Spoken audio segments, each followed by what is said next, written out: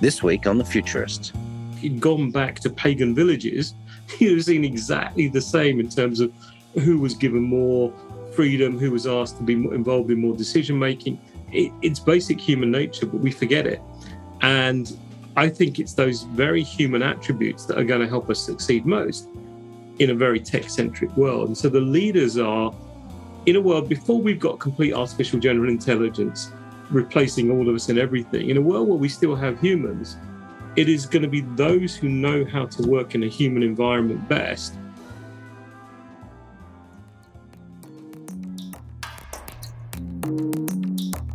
Welcome to The Futurists. Hey, Brett, we've been having these conversations now for a long time with different people who are thinking about the future, the kind of people I call future-minded. And we've learned some interesting things. You can learn a lot from a science fiction author or a biologist. But I think one of the things that keeps coming up is people want to know what to do with the future. How do we make a practical use of the future? And so for some time, I've been thinking it'd be great for us to have a conversation with a practical futurist, someone who actually uses a future forecasting methodology for practical purposes, like a pragmatic approach to futurism.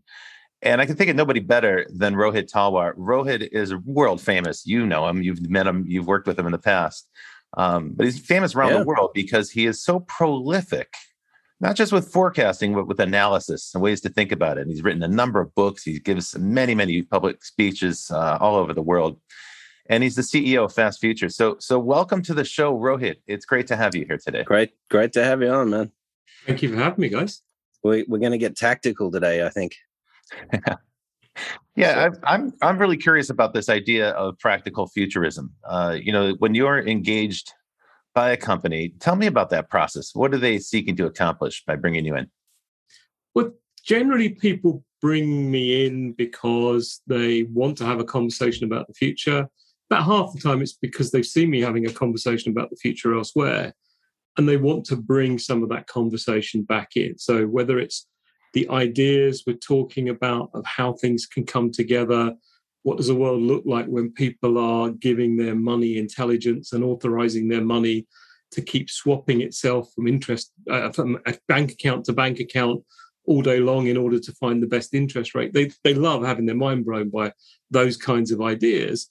But then they're into that thing of how do we then bring it back into our organization, get that kind of thinking to inspire us to change what we do today, identify the risks that look a bit ugly that we'd rather not deal with till they manifest, or to go after the opportunities that are out there that could be even scarier because they require us to think differently, behave differently, learn new things, work with different people, and have very different business models. And so they want someone who can help them with that process, both the methodology for exploring the future, identifying the insights, opportunities, and risks, but also that practical piece of translating it back into the organization and making sure that the organization doesn't reject it. The body language, the DNA of the organization doesn't reject any of those ideas of change because they're too shocking or they're too challenging to the way things are or the way things work. Now, Rohit, when we look over the last 300 years, maybe 200 years more measurably in terms of impact of changes to certain industries. We've got a whole swathe of, use cases and examples of industries that have failed to adapt to the future, when it's staring them in the face, Borders, Blockbuster, et cetera. So what is it that makes an organization from a cultural perspective future-proof, do you think? Really, really interesting question. And I don't think there's one thing. Often people believe that the fish rots from the head. And so it's often kind of a finger pointing at the president, the CEO, whoever ultimately makes the big decisions. And I think they have a lot to do with it, their style of dealing with threatening information. Do they see it as something to be understood, to learn about? Do they see it as something to tap into, to take advantage of? Or do they see it as something to pretend it didn't happen because acknowledging it is an existential threat then? And funnily enough, I was with a group of people who still publish Yellow Pages. I was with them on Monday. Crazy. In Mallorca. And I remember doing work with Yellow Pages a good 30 years ago, when the conversation at the time was, how do we stop our customers from using the internet? Right. And how did that work out for them? Yeah. And the conversation this time was, how do we convince our customers that using the search engine really isn't as good as coming to our online version of a book? And actually, there are some reasons why there are, but there's something about the mindset that doesn't change, whatever the technology. And in the meantime, the Yellow Pages have shrunk from probably 1,200 pages down to 200 or something, right? Well, the online versions have grown, but apparently in Greece, they still have one physical copy somewhere in the country. But these businesses are phenomenally profitable. So there's also that challenge that when you're doing really well, someone telling you the fire coming can be really hard to acknowledge. If you told the mayor of London, in 1939, that a blitz was coming and most of London would have been obliterated, what would he have done? Like, it would have just been bigger than a brainful. And I think that's some of the challenge, that you couldn't move London at the time.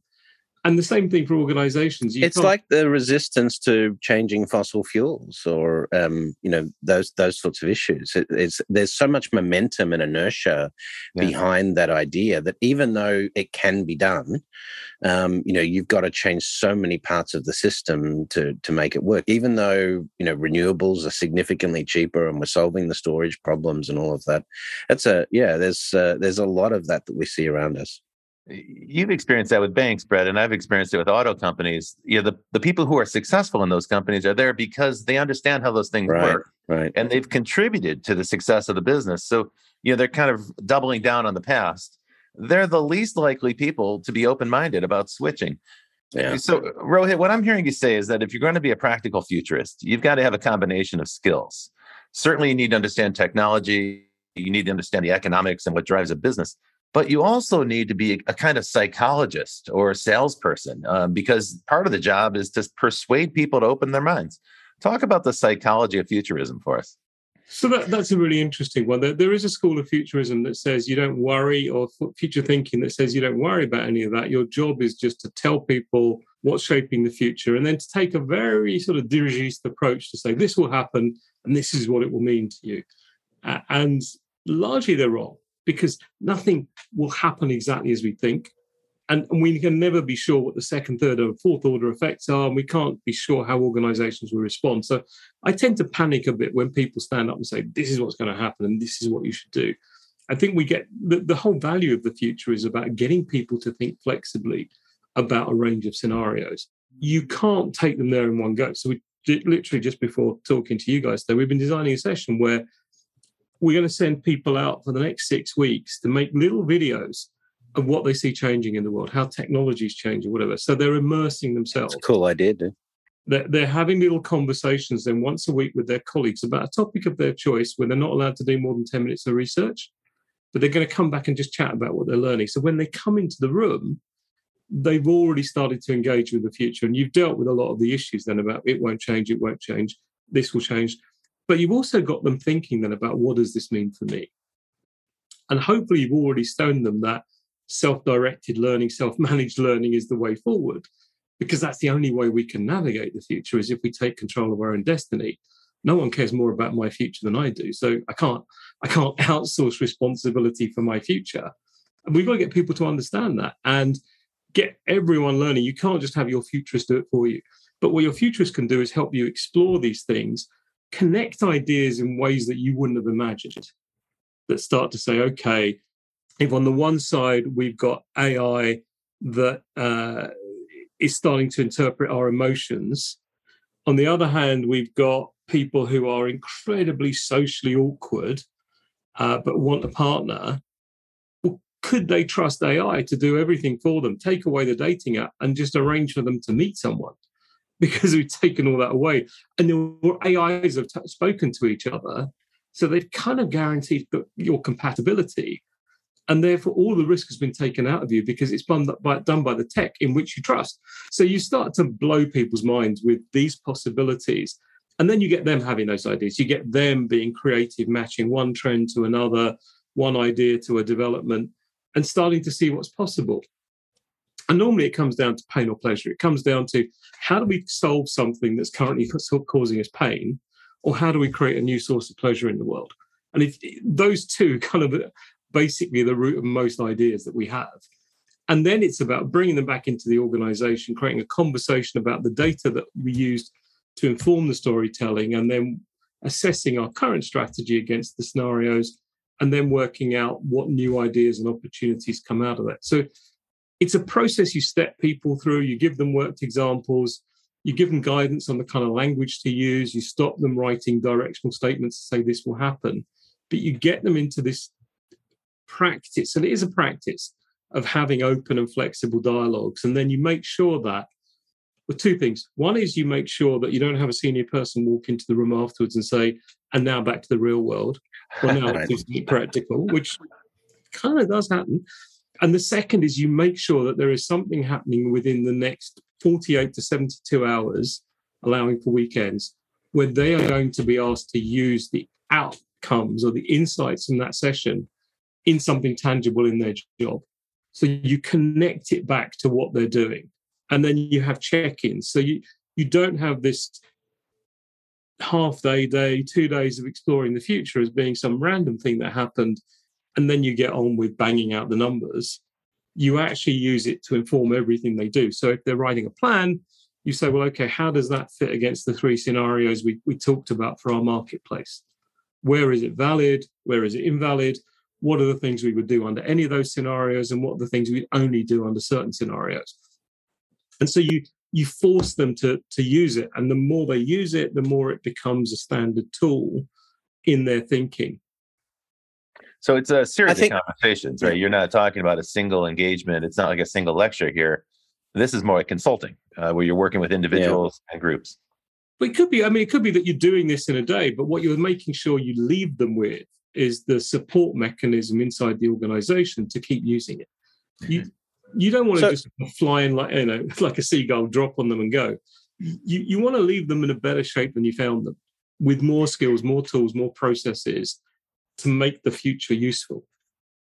So Rohit, one of the tendencies we have when we look at something like artificial intelligence, which you just used an example of there, to many people it's an abstraction.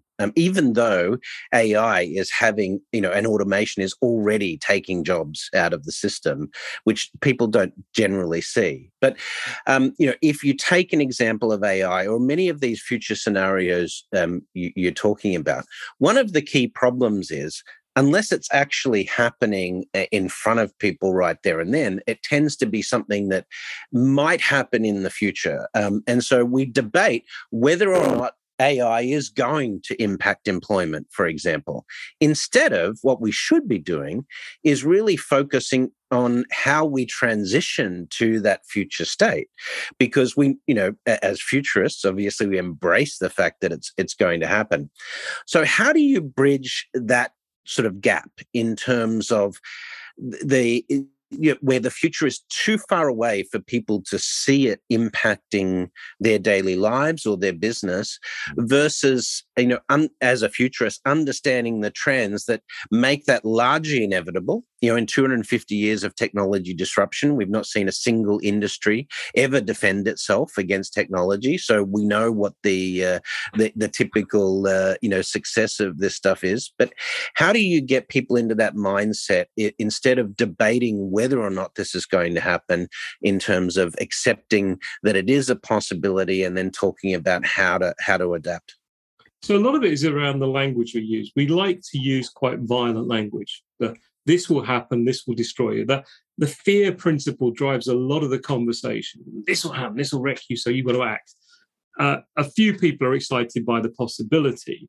But as you say, there's a big gap between where we are now and this thing. Some people can make the leap. They can go, okay, it's 1, 2, 3 steps from here, and we have to do A to get to B to get to C. But most can't. So then you have to water down the future a bit. You have to bring it back to some examples of what's going on now, and this idea that the future is unevenly distributed. So what we might think is 5 years away, someone else is almost inevitably doing. So you use those examples to show what's going on. And you try to get people out of the natural defense mechanism, which is finding a way of rubbishing what the other company is doing or why their circumstances are different. Or well, they're a startup, or they're in XYZ country, or they have a better regulator or whatever. And you try and get them past all that and say, let's just look at what they're doing. What if you were able to do this? What would that make possible for us if we could get over those hurdles? What could we do? And it's getting them to sort of stand on the other side. Imagine you're the innovator. Why would you have done this? What would it create? Now imagine you were starting us again and this was available to you. How would you use it? So you have to find you try lots of different routes in to get them to engage with the idea. And with, I'd say 90% of the people, it has to be with examples that are happening here and now. Right. With 10% that you can take that illustrate to them the changes that are happening. Yeah. Now 2022 started off as a pretty disruptive year in history.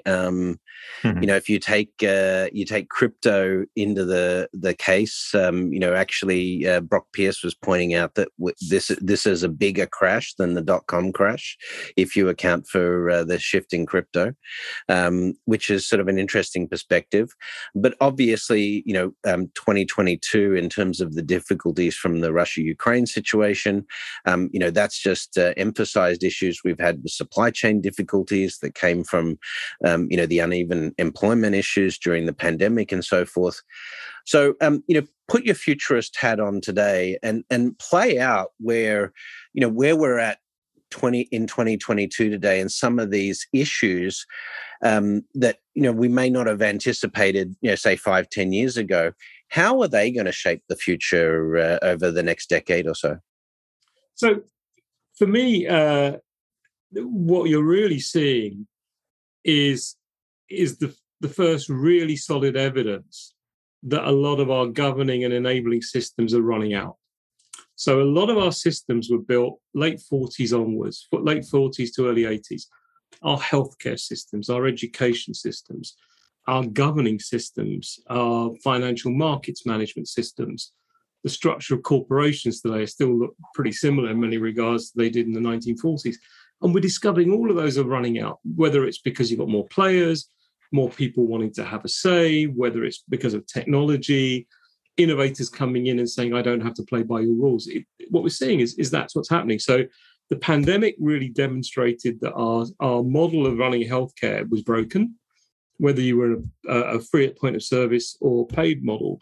The way in which resources were allocated and things were prioritized just wasn't designed to deal with a pandemic. And whenever anyone did scenarios for a pandemic, most people failed in their pandemic preparedness exercises because... Yeah, we had all these things mapped out for strategies and they were ignored.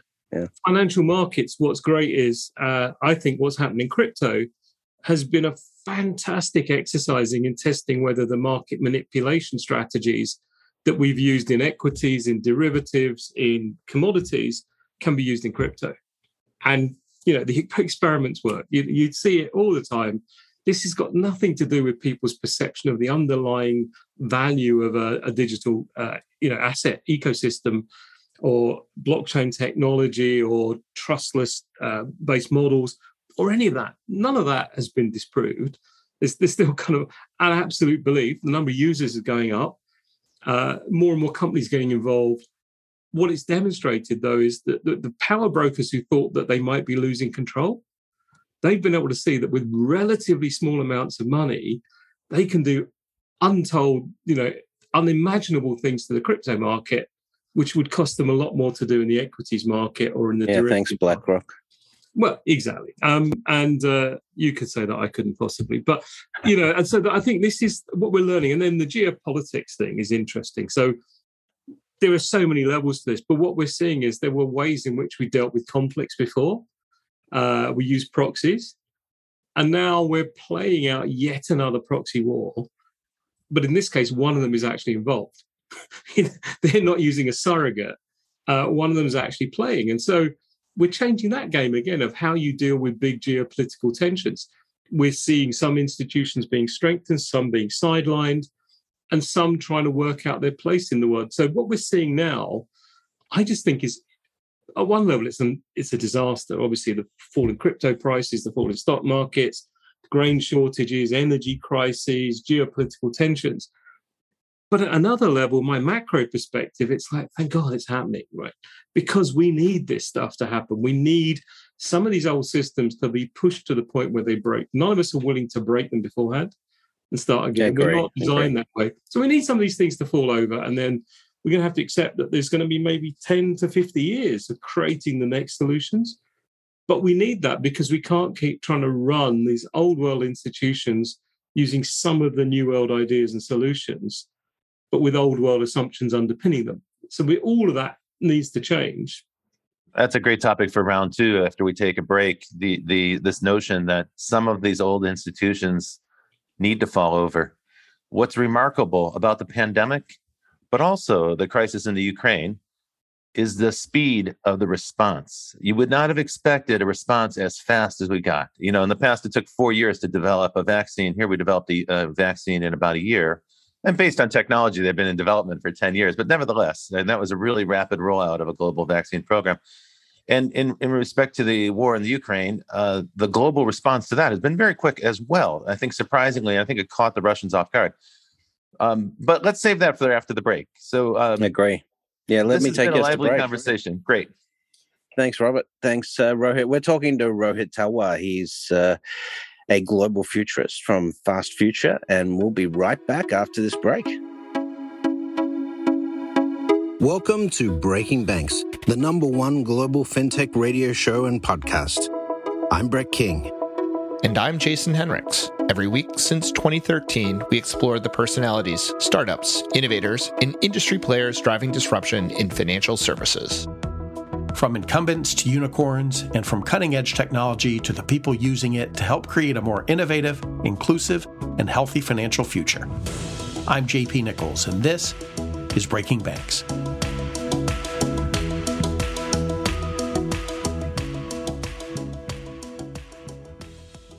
You're listening to The Futurists with Robert Tershek and Brett King. And this week we're interviewing Rohit Talwar, a global futurist from Fast Future. Rohit, great to have you on the show. Before the break, we were talking about, some of the elements of how, the black swan events of the pandemic and the Ukraine war have affected, future forecasting. But, in terms of, before we sort of dive back into leadership and things like that, what excites you the most about the future? There's a few things. One is, we were talking offline at the break, that we've seen some incredibly rapid responses. We've seen how we can mobilize people in incredible ways. Here in the UK, we had 750,000 people volunteer to help out during the pandemic, organized very easily. We had the development of the vaccine at breakneck speed. And obviously, it was building on platforms and science that was already there, but it was still incredible. We had a level of scientific sharing that I don't think we've seen in many cases in the past. So we've seen a lot of good indicators that human ingenuity, passion, and a commitment to a common goal can get us a long way very quickly. We've seen a very interesting response of certain parts of the world now to Ukraine and the situation with Russia. We've also seen some of the old tenets being challenged. Everyone assumed that Russia would roll over Ukraine in 7 days. And actually 80, 90 days in, it's not really clear that they've done anything other than lose a lot of their soldiers and a lot of their hardware and a lot of their reputation. So we've seen that some of the old assumptions are now being challenged in a positive way. We're seeing space being created for innovators. What I'm most encouraged by is the people working at the margins to try and change things across society. So moving to a more sustainable culture. One of the businesses I love, it's called Elvis and Cressa. They make handbags. They started by watching people throwing stuff away at rubbish tips, and they discovered the UK Fire Service throws away 70 tons of unrepairable fire hose every year and pays £400+ a year per ton to throw it away. These guys investigated and discovered that high-end handbags are made of the same material. So they now take that material for the next 20 years, the contract is. They don't pay a penny for it. They turn it into high-end handbags and give 50% of the profits back to the UK Fire Service charity. To me, that is just That's fantastic. Incredible model. Yeah. And we're seeing lots of those examples, and they're really inspiring. And that's what I think is great, is when we take our eye off the big government moves and big business moves, which can be a little frustrating at times because they're slow, and you watch what some of the smaller, more nimble players are doing, you see them moving mountains, literally overturning hundreds of years of assumptions, behaviors to make something happen. And you're seeing this breed of people emerge who are, I don't know what the right word is, but they're catalysts. They're able to bring a whole range of people together in different ways and find solutions that solve everyone's problems. You're a healthcare commissioner, you're a mental health practitioner, you're an advocate for patients, you're a district nurse, you're a GP practice. All of you have got these issues about this poor mental health patient who's not getting what they need. And there's a bit of technology over here that could absolutely do it for them, that would support them and get them the resources they need when they need them. But no one knows how to commission it because it doesn't fit within the existing framework. But if you can step in, you can facilitate that conversation, then everyone's happy. It turns out we save money and we get the outcomes that we're all being measured on. And most importantly, the beneficiary has a far better experience and actually gets some help. And so it's those social catalysts, social engineers who I think are the real, the real fuel for the next wave. And what I love about that is a lot of these people are the ones who don't know it's not possible. They're 22, 25. They've never been in that situation before. They're not blessed by a whole group of people around them telling them why it can't be done or why we tried it before and it didn't work. They're just going in there driven by a passion. And I think, passion is back in fashion, and allowing those people to just have their heads. Doesn't matter if something breaks. The world is not going to end. But I'm much more inspired by them than I am by my generation, tied up as we are with all our angst about what we didn't get right and all the things that we know that stop things happening. I think for me, the future is going to be facilitated by these people. It might be paid for by other people, and obviously we have to influence a lot of people, but it's that core of people across the planet who are almost limbically connected, and the agency they have now to make change is just truly inspiring. Not just Greta Thunberg, but there's a million Greta Thunbergs out there doing incredible things. So what you're talking about right now, to me, is a new definition of leadership, or a new kind of leadership. And I'd start with this observation, Rohit, that we haven't had very inspiring leadership politically in any country I can think of for the last 30 years. In fact, we've got a political class, it seems, in the Western democracies that's conditioned to pay attention to polls, and they're very cautious. And now they're very concerned about their base of voters, and they kind of tune out everybody else. And so you have is this kind of inertia in the political environment, and as a result, relatively poor leadership. It's not even consensus. It's basically certainly poor policy making. Yeah, and they're slow. They're slow to make policy, and they're often slow to respond. Of course, there's exceptions to that, but at the same time, there's another group emerging. They're often entrepreneurial minded, but they're often informed by technology, and these are people who have conviction. What I notice is that they are motivated by a rock solid belief in what they believe is going to happen next. It often comes from first principles. So they may be scientifically grounded in their reasoning, where they work it out and they say, this is the way it has to happen. One example is Dr. Jacobs, who created Qualcomm. This is a long time ago, right? This is back in the 1980s, 1990s. But at the time, the conventional wisdom in mobile was that CDMA couldn't possibly work. There was no way there were microprocessors fast enough in a phone to process code division. And the entire GSM world, all the European tech companies and Motorola in the US were against him, and they tried everything they could to stop it. And he hung in there because he had the conviction that, mathematically speaking, speaking from physics, this is the right way to do mobile telecommunications. Well, of course, he prevailed. It took decades, but eventually he prevailed. And we see examples of that all over. For instance, you mentioned the Moderna vaccine for the COVID-19 problem. That was 10 years in the making. And the people at Moderna had this conviction that there was a way to engineer a vaccine. This is radical, rather than breed it or crossbreed it in the conventional way. That took them many years. And frankly, there were many years in the wilderness for them, right? They had to go against conventional wisdom there as well. And so we're starting to see something emerge, I think is very exciting. It's not limited to the US. It's not limited to the Western countries. there's a global phenomenon of leadership driven by conviction. And like you said, passion, right? It's not just the conviction that they're right, but this passionate commitment to make this change. And they won't take no for an answer.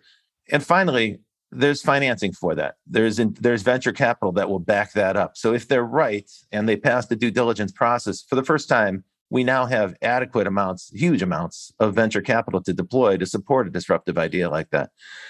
Talk to me about how you work with leaders, because when you're working with companies, many of the places you deal with, those leaders aren't cut from that cloth. Those leaders are cut from the kind of conventional thinking and maybe a little bit more concerned about preserving the past at the expense of the future.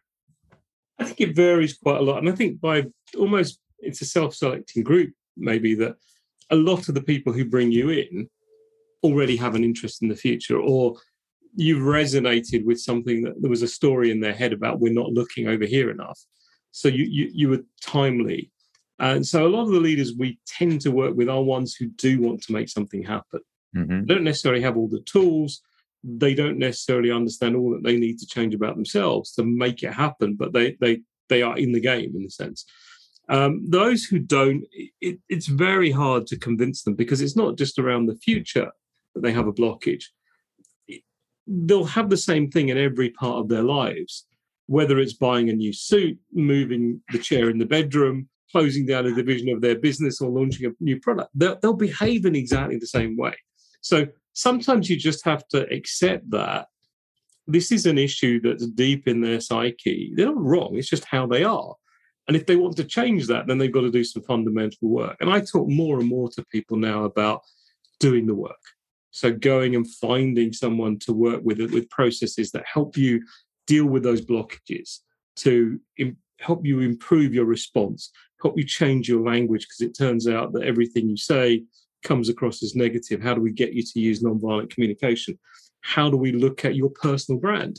What is it you'd like to be known for? What are the characteristics you'd like people to ascribe to you? Versus how do you show up? And so a lot of that situational leadership comes from how you come across in meetings. And now we're finding that I've just been on a call with a client now, and it's someone from their people and culture piece who I think is the most incredible leader in the organization, just because of the way she shows that she listens, the way she always demonstrates that she's taken on board what someone has just said, and she's made space for them and is not driving home her point. And just this sort of passion for what we can make possible, this celebration of the good that people are doing. And it's a way that she builds trust. And the more trust she gets, the more opportunity she creates. Mm-hmm. None of this is new. If you'd gone back to pagan villages, you'd have seen exactly the same in terms of who was given more freedom, who was asked to be involved in more decision-making. It's basic human nature, but we forget it. And I think it's those very human attributes that are going to help us succeed most in a very tech-centric world. And so the leaders are, in a world before we've got complete artificial general intelligence replacing all of us in everything, in a world where we still have humans, it is going to be those who know how to work in a human environment best and get the best out of people that are going to work well. It's not the same. So if I'm in a large financial services institution with 20,000 staff, a lot of my stuff is about rah, keep the messages simple, motivate them. If I'm in a deep, techie, nerdy science lab and we're trying to reinvent life sciences, okay, have some fun with us. But how you motivate me is letting me work on cool science, because letting me go over to MIT and talk to one of the leaders in my field for a week, it's clearing the blockages that procurement or HR won't let me buy this thing I want. That's leadership for them. It's very different, but it's still very motivational. But as a leader, I value what you bring to this organization, and I'm going to do everything I possibly can to help you fulfill your potential. You know, Rohit, what I'm hearing you say, which is super interesting, because this is not at all where we started this conversation. But what I'm hearing you say is that even in this time where we're thinking about artificial intelligence and machine learning, there's a huge need for leaders to have emotional intelligence, particularly if they're dealing with people who have an ego and people who have drive and passion and so forth, how to find a way to communicate with them that recognizes that drive, honors it, respects it, and rewards it. And so your comments are reminding me of something that Randy Komisar, the entrepreneur and VC, once said to me a long time ago. He said, what I look for in companies, in leadership in companies, is empathy and self-awareness. They're the two traits that are the most scarce in business. And of them, self-awareness is the most scarce. Now, this is a super interesting notion, right? Like you talk about the legacy as a motivation for a CEO. What do you want to leave behind? What do you want to accomplish? We see great ego strength in CEOs, right? You have to have great ego strength if you're going to manage a big organization. But I'm not sure if we see that much self-awareness. So it sounds to me that part of your mission is to work with that psychology and to help develop some awareness. Well, it's interesting because people ask me, so what do I do to stay grounded? How is it that I don't get into a fight in a room when everyone's trying to provoke me and, people are shouting and pointing a finger because I happen to have brought in the future?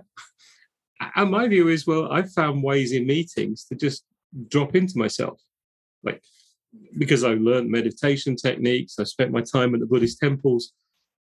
I've learned how to, in that moment, just go inwards, ground, listen to what I really think has been said, and then come back in a way that doesn't take the legs away from any of us. Most of us aren't trained to do that. And true. I'm impressed that you know about nonviolent communication, because we don't often hear about that in the workplace. Usually that's thought of as a relationship thing. But this points to this need to build consensus. Too much of what happens in media right now is to pit one group against another. That's great drama. So it rivets people. It's exciting. It sells newspapers. It gets people to watch TV news. But unfortunately, what it doesn't do is create any kind of consensus or any kind of agreement, even on the facts, let alone the solution or what we ought to do next. So in some ways, it sounds like you've developed a technique for working with people that defuses that polarization and helps them find the commonality and helps them find empathy. So one of the things, it's taken me a long time to realize this, is the future itself as presented is a threat. The last thing you want is the messenger to also be seen as a threat, as the person facilitating to be seen to have another agenda other than the greater good of the organization and the people in the room. So the challenge is always to show people that you're coming from that place. You have no axe to grind. You have no stake in the game in wanting you to go in one direction or another. So, one of my favorite slides that I use at the moment is the 6 tracks on a race lane, for an athletics track, the 6 lanes. And that's the first response. I say to people that the first and very legitimate response you can have to this is to do nothing. Stay in your lane. If you think that what you're doing is going to work, your sense of your market, your sense of the opportunities is such that you can carry on, then that's what you should do. Don't cause yourself stress and an ulcer by trying to do something you're not genetically geared up for. However, if you think there is a possibility that you might want to learn, then here are some steps to take. So you have to start where people are coming from and then acknowledge that they're not bad if they don't do anything. Take out their fight element as soon as you can. Take out the fight element, open up the window that lets the future in, and then allow them to breathe. Allow them to have the conversations about what they like about this, what they dislike about this, what they're scared about. With workshops and things, the pressure is on, particularly the top team, to have instant answers because you go, go, go, go, go. So there is no moment for them to process 13 different messages they've just heard and come back with a consolidated, considered view. Because you go, go. So you build in lots and lots of breaks into those sessions where they can go for a walk, talk, pee, fat, cigarette, whatever, just to give us time for the system to absorb that, reflect, and come back with a more considered answer. You get so much more quality out of that. And we've also created people with a Twitter mindset now, 240 characters input. Put someone in a session for 8 hours, you fried their brains. So you got to respect that. And you've just got to accept that we haven't really advanced human physiology a great deal in the way that we've advanced tech. Yeah, we can get to human augmentation another time. But so we've got to accept that our basic tech hasn't improved that much. It lasts longer, but the basic functioning hasn't changed. The way the brain processes information hasn't changed in 200 years. Maybe some of the pathways are bigger. But if you work with that, then you're halfway there because you're really working with behavior. So we haven't really talked much about the future because 10% of what I do now is helping people think about the future, helping them make sense of it. 90% is really about, well, how do we work with this? How do we deal with emotions, the change? How do we translate that into something real? And it doesn't matter if it doesn't fit what I thought was the vision of exactly what we'd be doing, because I'm not in the organization every day and I'm not trying to make it work, which is one of the reasons why so many digital transformation projects fail, because the consultants envision it. And the organization isn't full of people from that consultancy who think a certain way. They're trained differently, they live differently. And so they can't execute in the same way and you don't get the same outcomes. And so you have to allow people the freedom to design what they're going to design and operate what they're going to operate with the insights you've given them, and give them the courage to do some tough things, give them the permission that they need to give themselves to have ideas that aren't going to work and voice them, to put out dissenting views, and just to make mistakes. The final analogy I always use is this is like a dance floor. Every business and every individual has a bunch of dance routines. So the marketplace changes. I know how to dance to that. Customers come up with a new requirement. We know how to dance to that. Energy shock, we know how to dance to that. Economic turnaround. But now everything is changing at the same time. So no one knows the right dance steps when we don't even know what the music's going to be. And the music is changing all the time. The only way we can do that, we can't sit on the side and write a business plan for how to dance. You have to get on the dance floor. You have to try stuff. You have to kick people, trip over your own feet, look ugly as hell. The most attractive people in the room are probably not going to come over and want to dance with you for a while. But unless you do that, you don't learn. And it's only when you do it, you start to get some confidence that suddenly, you try a few things. You kind of twirl your arms, you do things. And suddenly you feel good and you feel like, okay, I've now got this space. And it's exactly the same for organizations. We just need to give ourselves permission to learn, to listen, to adapt, and to do the very human things that are normally the problems that stop us from moving forward as an organization. Well, Rohit, you've given us a great overview of the human empathy element and how you get people to open their minds and begin to contemplate these ideas. So that's great. That's practical futurism in effect. Now, let's talk about far futurism. Let's go full futurist, dude. Yeah, full futurist. Okay, let's end the show with some predictions. So let's talk about, you've talked about AGI and elements like that, but looking out over the next 50 years, what are going to be these material changes that human society is really going to have to work to adapt at, and what are those that are really welcome? What do you see as the big impactors moving out over the next 30 to 50 years? So I think a kind of handy way of thinking about this is the blurring of boundaries. The blurring of boundaries between science fantasy and science fiction and reality, the blurring of boundaries between the human body and what sits outside it, the blurring of time boundaries, what we thought was 100 years away happening much faster.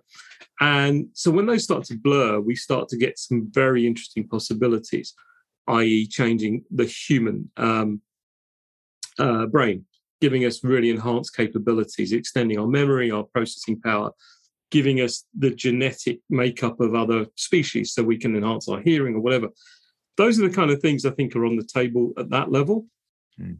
With science and tech, we're talking about the potential for AI to basically be running everything, creating everything, managing everything.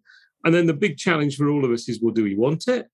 How do we want it to work? Who pays for it? Who gets the money from it? How do we ensure that we still have some purpose and value in society? How do we want to define it? And then how do we make sure it's benign in its decision-making and it doesn't compete with other AIs or other AGIs? And it's unlikely that we'll have one running everything.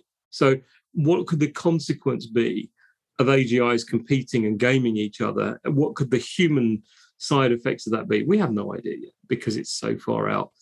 And then I say the fun stuff is when you start to look at what science and technology makes possible. So material that can change its property over time, atomically precise manufacturing. So I can manufacture at the atomic level, nanotechnology visions truly realized. Then you start to engineer things like cars that can change their shape when they go around corners, buildings that can change their shape and their heat reflective properties, titanium body parts that will change their shape depending on whether you're walking or running, all of that kind of stuff. And then biological materials that can absorb carbon in the atmosphere, that can basically do all the environmental cleanup, but also fundamentally change the way we think about everything. So we know that the experiments have been done. We've been able to store 1 million books worth of information on the DNA of a single drop of water. I was with Huawei last week, and they were saying that I was quite amazed that they told me what they're doing in their research labs. They're working on DNA storage, and they now calculate that you could take all of the information that exists on this planet and store it on 1 kilogram of DNA. It's pretty crazy. Conversely, they reckon within 5 years or so, we'll get to about a yottabyte of data being generated a day. In order to store that using the best hard drives out there, if you laid them end to the end, they would take us to the moon and back 284 times.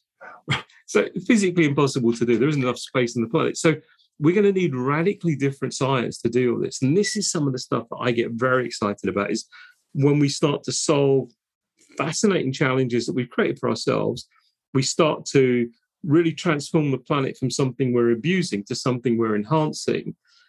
And we start to say you have more choice over how you want to live as a human. If you want to live to 150, that's fine, but you take the consequences.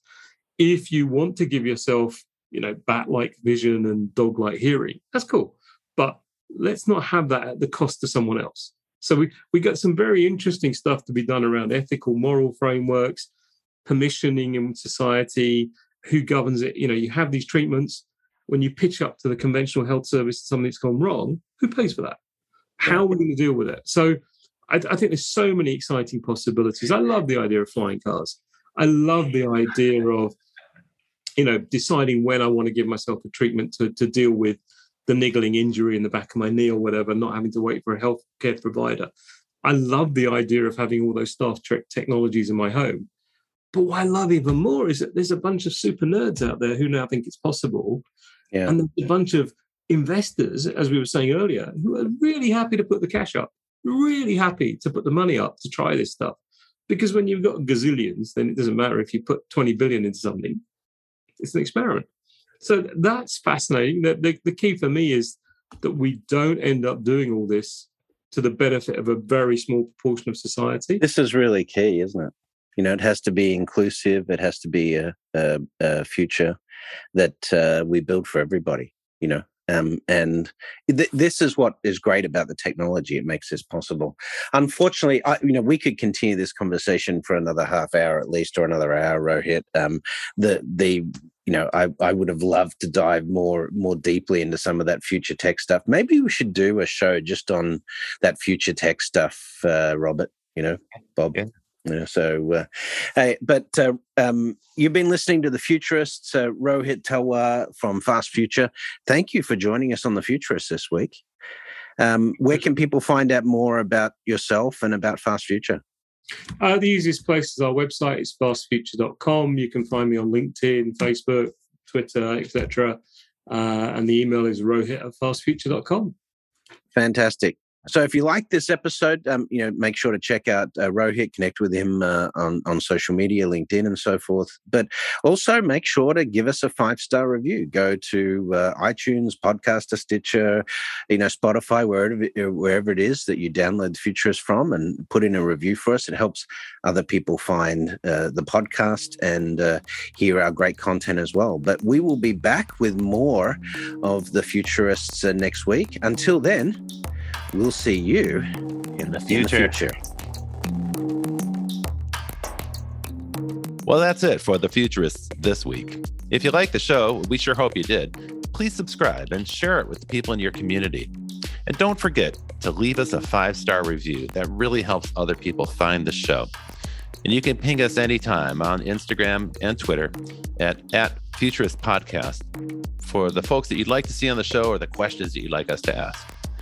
Thanks for joining. And as always, we'll see you in the future.